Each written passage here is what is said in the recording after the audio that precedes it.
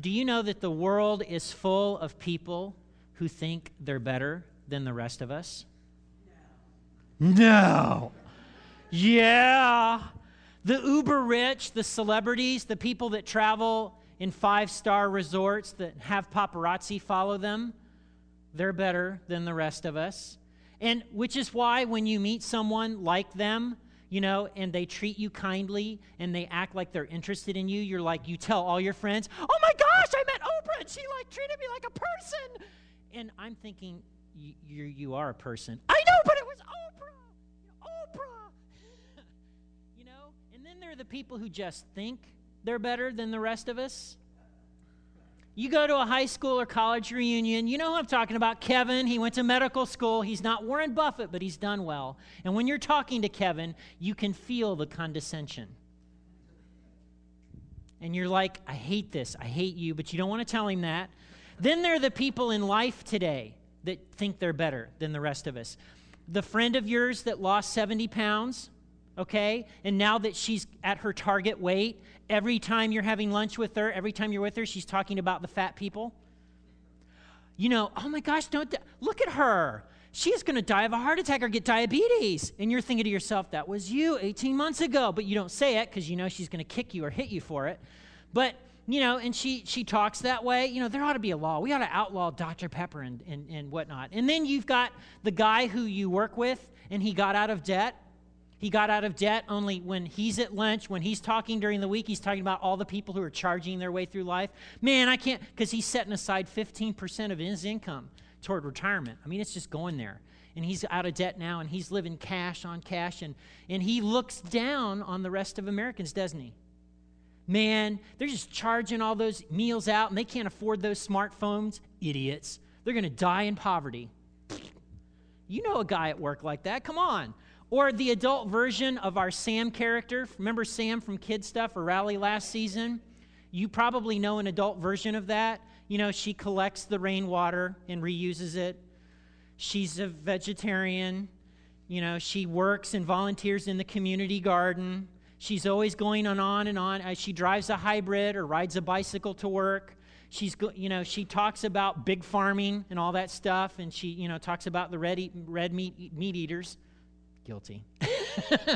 Okay? I mean, there's people like that. And if you're still in middle school or high school, for those of you that are still students, I want to know that your school's got some of them, don't they? Come on. It's the girl at lunch who's got the face and body that does belong on a cover of 17 magazine or on an MTV reality show, only she knows it. So, she's coming into the lunchroom, and she does this thing with her hair every time, the thing, and all the guys are like, whoa, and staring at her, and you're just thinking, I hate you. Because she knows it. She knows that she's better than the rest. Or there's the basketball player, the point guard, who's the high scorer. I mean, he is the big man on campus, literally and figuratively.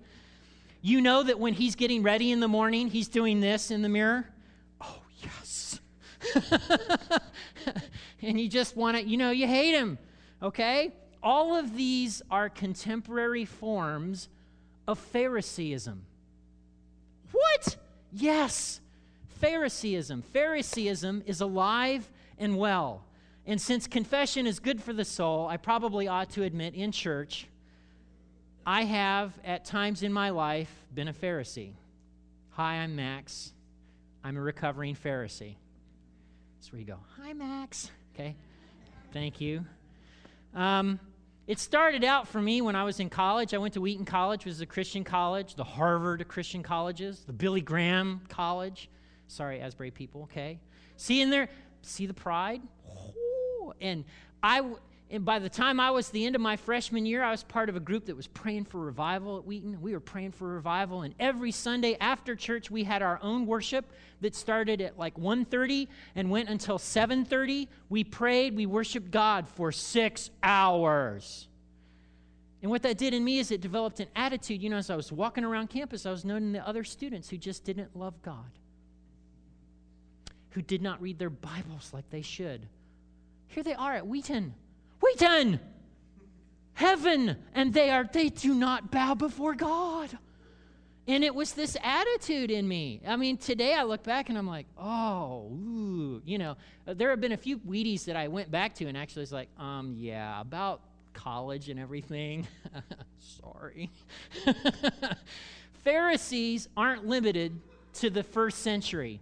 Pharisees exist today. Pharisees were around before Jesus was born. They're around today. They may not be called Pharisees, but that's what they are. A Pharisee is simply someone who believes that because they do certain things or don't do certain things, they're better than you. That's a Pharisee. And so I want to set the record straight today on where Jesus stands with Pharisees. Some of you are like, oh boy. Yeah, I mean, I want you to understand just how radical Jesus was and is because of what he suggests is the foundation for what it means to be acceptable in God's sight. It has nothing to do with what Pharisees think are acceptable. And so if you brought a Bible, I want you to open it to Matthew chapter 23. Yes, we are going there. Matthew chapter 23. And in order to give you a little bit of background, Matthew chapter 23, we're going to be in the first 4 verses. There were 5 subgroups of Judaism in the first century. Some of you already are like, okay, so this is really cool. You know how like today they talk about Christians and you've got like Catholic and Protestant, and then among Protestants you have charismatic and non-charismatic, and then among the non-charismatics you have the Baptists and non-Baptists, and then among the non-Baptists, so there's all these groups and subgroups within Christianity. Same thing was true 2,000 years ago with Judaism. There were all these subgroups of Judaism. The first were the Essenes. The Essenes were pacifists.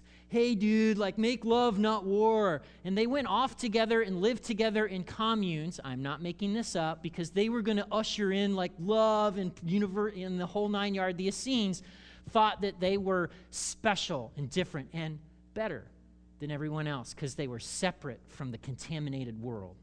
And then there was another group. They were the Zealots. You'll read about Simon the Zealot in the New Testament.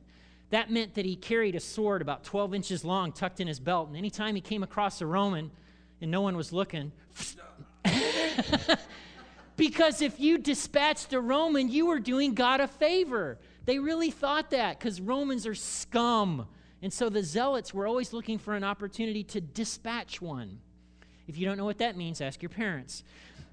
Pharisees were kind of the middle of the road. Pharisees were just trying to eke out an existence. They were the stereotypical middle-class family. They wanted to live a life that honored God. They were just trying to make life work. They were the Pharisees.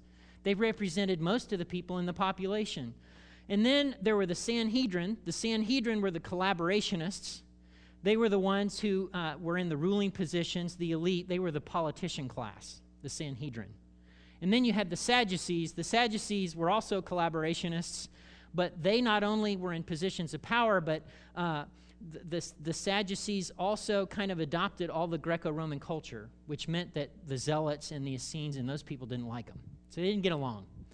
So Pharisees are part of what I call the God Squad.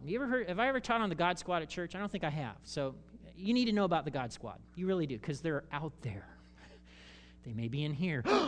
Okay, so we need to talk about this. The God Squad in the first century was made up of Pharisees, scribes, and teachers. Pharisees, scribes, and teachers. And they were the God Squad. And the way the God Squad works is, if you're a part of the God Squad, this is your mindset that you have. Yeah, we are on God's team, baby. A team, the God team. Look at all these people who are not on God's team. Poor people. Idiot people, loser people, and there's this attitude that kind of comes out, and you just think you're better than all these people who aren't part of God's team, and it kind of seeps into things. So it's the God Squad. We're on his side. We're on the right side. Everyone else is on the wrong side. In America, we've had little vestiges of the God Squad. In the 1980s, in America, it was the religious right? They came along and they were like, right, wrong, right, wrong, right, wrong, and they were right about what they were saying, but the kind of net result was everybody was like, oh, you think you're better than me. Well, yeah. Okay? And then evangelicalism of late has kind of gotten that bum rap. Evangelicals, anytime an evangelical is mentioned in the news, it's not a good thing, is it? I mean, I don't turn on the news and I'm not flipping through and I don't hear the word evangelical and everybody going, yay! It's usually like, boo, boo. it's bad. I'm like, I am one of those, okay? What I want you to understand about the Pharisees of Jesus' day is that they were halfway decent people. They're trying to eke out a life, and they didn't intend to do anything bad. It wasn't like they, I'm going to be a jerk. No, they really were trying to do what they thought was right. It's just they ended up in a place that was not so right. And that's where we pick it up in Matthew chapter 23, verses 1 and following. Then Jesus said to the crowds and to the disciples, "The teachers of religious law and the Pharisees are the official interpreters of the law of Moses." In the NIV, it's the seat of Moses, all right? The seat of Moses is the seat in the synagogue where the chief rabbi would sit and pontificate about the Bible. R.T. France says that, let me get to the next verse. Okay, so the teachers of the religious law and the Pharisees are the official interpreters of the law of Moses. Verse 3, so practice and obey whatever they tell you, but don't follow their example. For they don't practice what they teach. They crush people with unbearable religious demands and never lift a finger to ease the burden. All right? So practice and obey whatever they tell you, but don't follow their example. R.T. France says this should be translated better: follow their teaching if you must, but don't follow their example. In other words, Jesus doesn't have any problem with what they believe. It's how they're living it out that is a stick in his craw. In fact, if you take Jesus and some of the things he's saying with the 5 groups, his theology most lines up with, guess what group? Pharisees. Weird. Only that's the group that he really breaks out the whip and the verbal venom on. So let's kind of get into this. All right? Pharisees were driven to be well thought of. They did all these things so that people would think of them as better than they really were on the inside. Let's have a moment of collective honesty. Don't look at your neighbor, but come on, when you're on Facebook, come on, right? Phariseeism. Somebody ought to tell Mark Zuckerberg, you have just systematically created an online portal for Phariseeism. Okay? Well, what do we all do on Facebook? We're all kind of projecting and putting things out there so that people will go like, comment, validate, so that we feel better about ourselves. We might as well put long tassels on our robes and go around and go, look how long my tassel is. It's like dragging along the ground. So Phariseeism is alive and well, all right? And your friends, not you, but your friends are guilty of this from time to time, okay? So the kicker is practice and obey whatever they tell you, but don't follow their example. They don't practice what they teach. Live what you teach, Jesus is saying. Live what you teach. Again, his problem isn't what they're teaching, it's how they're living. And the big thing that seems to be getting him is that the Pharisees, on the whole, were very judgmental about people who weren't doing the right things. But when it came to things that they did, they were very lenient on themselves. Like, he goes into this thing with them on a stricture of the law that said, the whole honor your father and mother thing. What they would do is that they would, there was this provision in the law where if you took the inheritance and gave most of it to the temple treasury, you didn't have to take care of your parents anymore. It's in there, it's provision. So they would do that because everyone would respect them. But the net result is they're not taking care of mom and dad. And Jesus is like, no, boo. Take care of your parents. Don't be giving that money to God. So everybody's like, you're so awesome. Take care of your parents. And he got all mad about it, okay? This plays out in college campuses among groups of people. Like in college campuses all across America, there are, I've been told this by women, okay? So among the women class, there's this thing that goes on, and they're not even Christians. They're not even churchgoers, but they're Pharisees. Because what they'll do is they'll judge another girl, another woman on campus, she's a slut because of what she does. But they'll turn around and do the same thing with their boyfriend. It was an accident. We weren't planning, da-da-da-da-da. They're lenient on themselves, all the while being judgmental towards someone else. And Jesus is saying, no, this doesn't fly with God. And so I want you to know that the God Squad is alive and well in 2013. Despite 2,000 years, despite Jesus going, boo, they're still around and they're still strong. But here's the good news. If in your life you've been on the receiving end of Phariseeism, this is not how God rolls. If for you, growing up in church was a list of rules, do's and don'ts, men, your hair should be no more than 3 finger widths from your collar, the whole 9 yards. You don't smoke, drink, dance, smoke, or chew, or associate with those who do. No, it's a little song. If that was your background and you were thinking that, okay, it's rules, and I don't measure up, and I stink, and I don't measure up, that's not how God rolls. If Phariseeism has been a barrier for you, if hypocritical followers of Jesus have been a barrier for you, I want you to see Jesus for the radical that he was. He did not tolerate that kind of judgmentalism and that kind of attitude of, nah, I'm better than you. It didn't fly with him. Every single person. So here's the kicker. Acceptability in God's sight has nothing to do with your performance. This is the hardest thing, I believe, for people, especially Americans, to grasp, because we make everything in life about performance. Acceptability in God's sight has nothing to do with performance. It has nothing to do with how green your carbon footprint is. It has nothing to do about what car you drive or where you live. It has nothing to do with how religious you are or how many times you attend a church service or how many times you crack open your Bible. None of that puts you notches closer to God the way God rolls. Acceptability in God's sight has nothing to do with performance. He intimates this at the end of this, in the middle of this passage in chapter 23, in verses 11 and 12. He says this: "The greatest among you must be a servant, but those who exalt themselves will be humbled, and those who humble themselves will be exalted." In other words, if you think you're better than everyone else, watch out. God's going to kick you in the knees, and you're going to fall. But if your attitude is, yeah, I got nothing, God will exalt you, right? And this is borne out in a story that he tells for people struggling with this issue. He tells this in Luke chapter 18. Luke chapter 18, verse 9, Jesus says this: "Then Jesus told this story to some who had great confidence in their own righteousness and scorned everyone else." There's the kicker. That sets up this parable. In other words, he said this to a group of people who thought they were better than everyone else because of what they were doing and what everyone else wasn't doing. And he says this: "Two men went to the temple to pray. One was a Pharisee." Oh, a good man.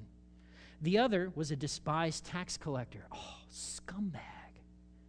The Pharisee stood by himself and prayed this prayer: "I thank you, God, that I am not a sinner like everyone else, for I don't cheat, I don't sin, I don't commit adultery. I'm certainly not like that tax collector. I fast twice a week. I give you 1/10 of my income." There's a lot of me in that, isn't there? But the tax collector stood at a distance. He didn't go all the way in. He knows, I'm scum. I'm scum. I got nothing. And he knows it. Tax collector stood at a distance and dared not even lift his eyes to heaven as he prayed. Instead, he beat his chest in sorrow, saying, "Oh God, be merciful to me, for I'm a sinner." Here's the good news.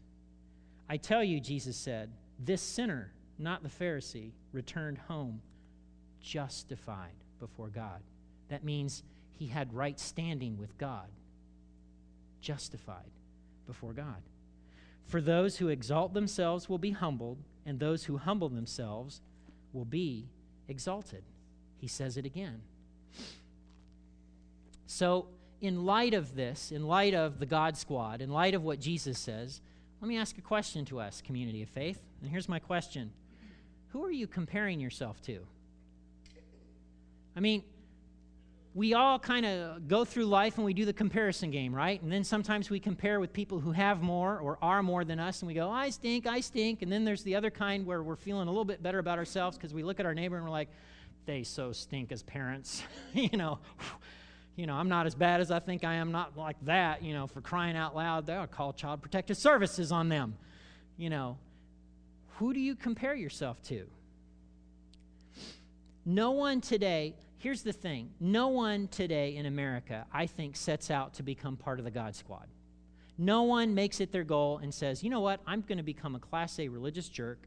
I'm going to be a Pharisee. Woohoo! I mean, nobody does it, not even Baptists, and I'm a former Baptist, so I can say that. No one sets out to do that very thing. It's kind of like going to Denny's. No one says, hey, let's go out to eat, let's go to Denny's. You just end up there at like 2 a.m. And you're like, man, how do we get at Denny's? I don't know, but here we are, let's eat, okay? That's the way it works with Phariseeism. No one intends to become a Pharisee. It just kind of, you wake up one day and you're like, oh my goodness, okay? So let me give some warning signs, all right? Some indicators. You have disdain for those who are at the back of the line, and instead of compassion for them, and maybe it's because they can't keep up with your religious practice. Maybe they're the oncers in church who show up at Christmas or Easter, and you're like, just quit playing around with God, and you find yourself feeling a little contempt for them. Maybe it's their level of greenness, and they're driving an excursion. And you're like, you are so going to burn for that. You think those thoughts, okay, come on. So if you have contempt for them, frustration, a little arrogance, that's kind of an indicator that maybe you're on the God Squad path. So it's kind of like a little flashing yellow light on your dashboard. Another one is if you're a part of a church and you find the mindset of the church is, we just need to thin the crowds a little bit. There's some people here that just aren't taking God seriously. I think we'd do better if we could just shrink, some holy shrinkage. If you find yourself having that thought, instead of, there's all these people out here, out there that need to hear the good news of who God is and what he's done through Jesus Christ. We need to get them in here, so to speak. Where's your prevailing mindset?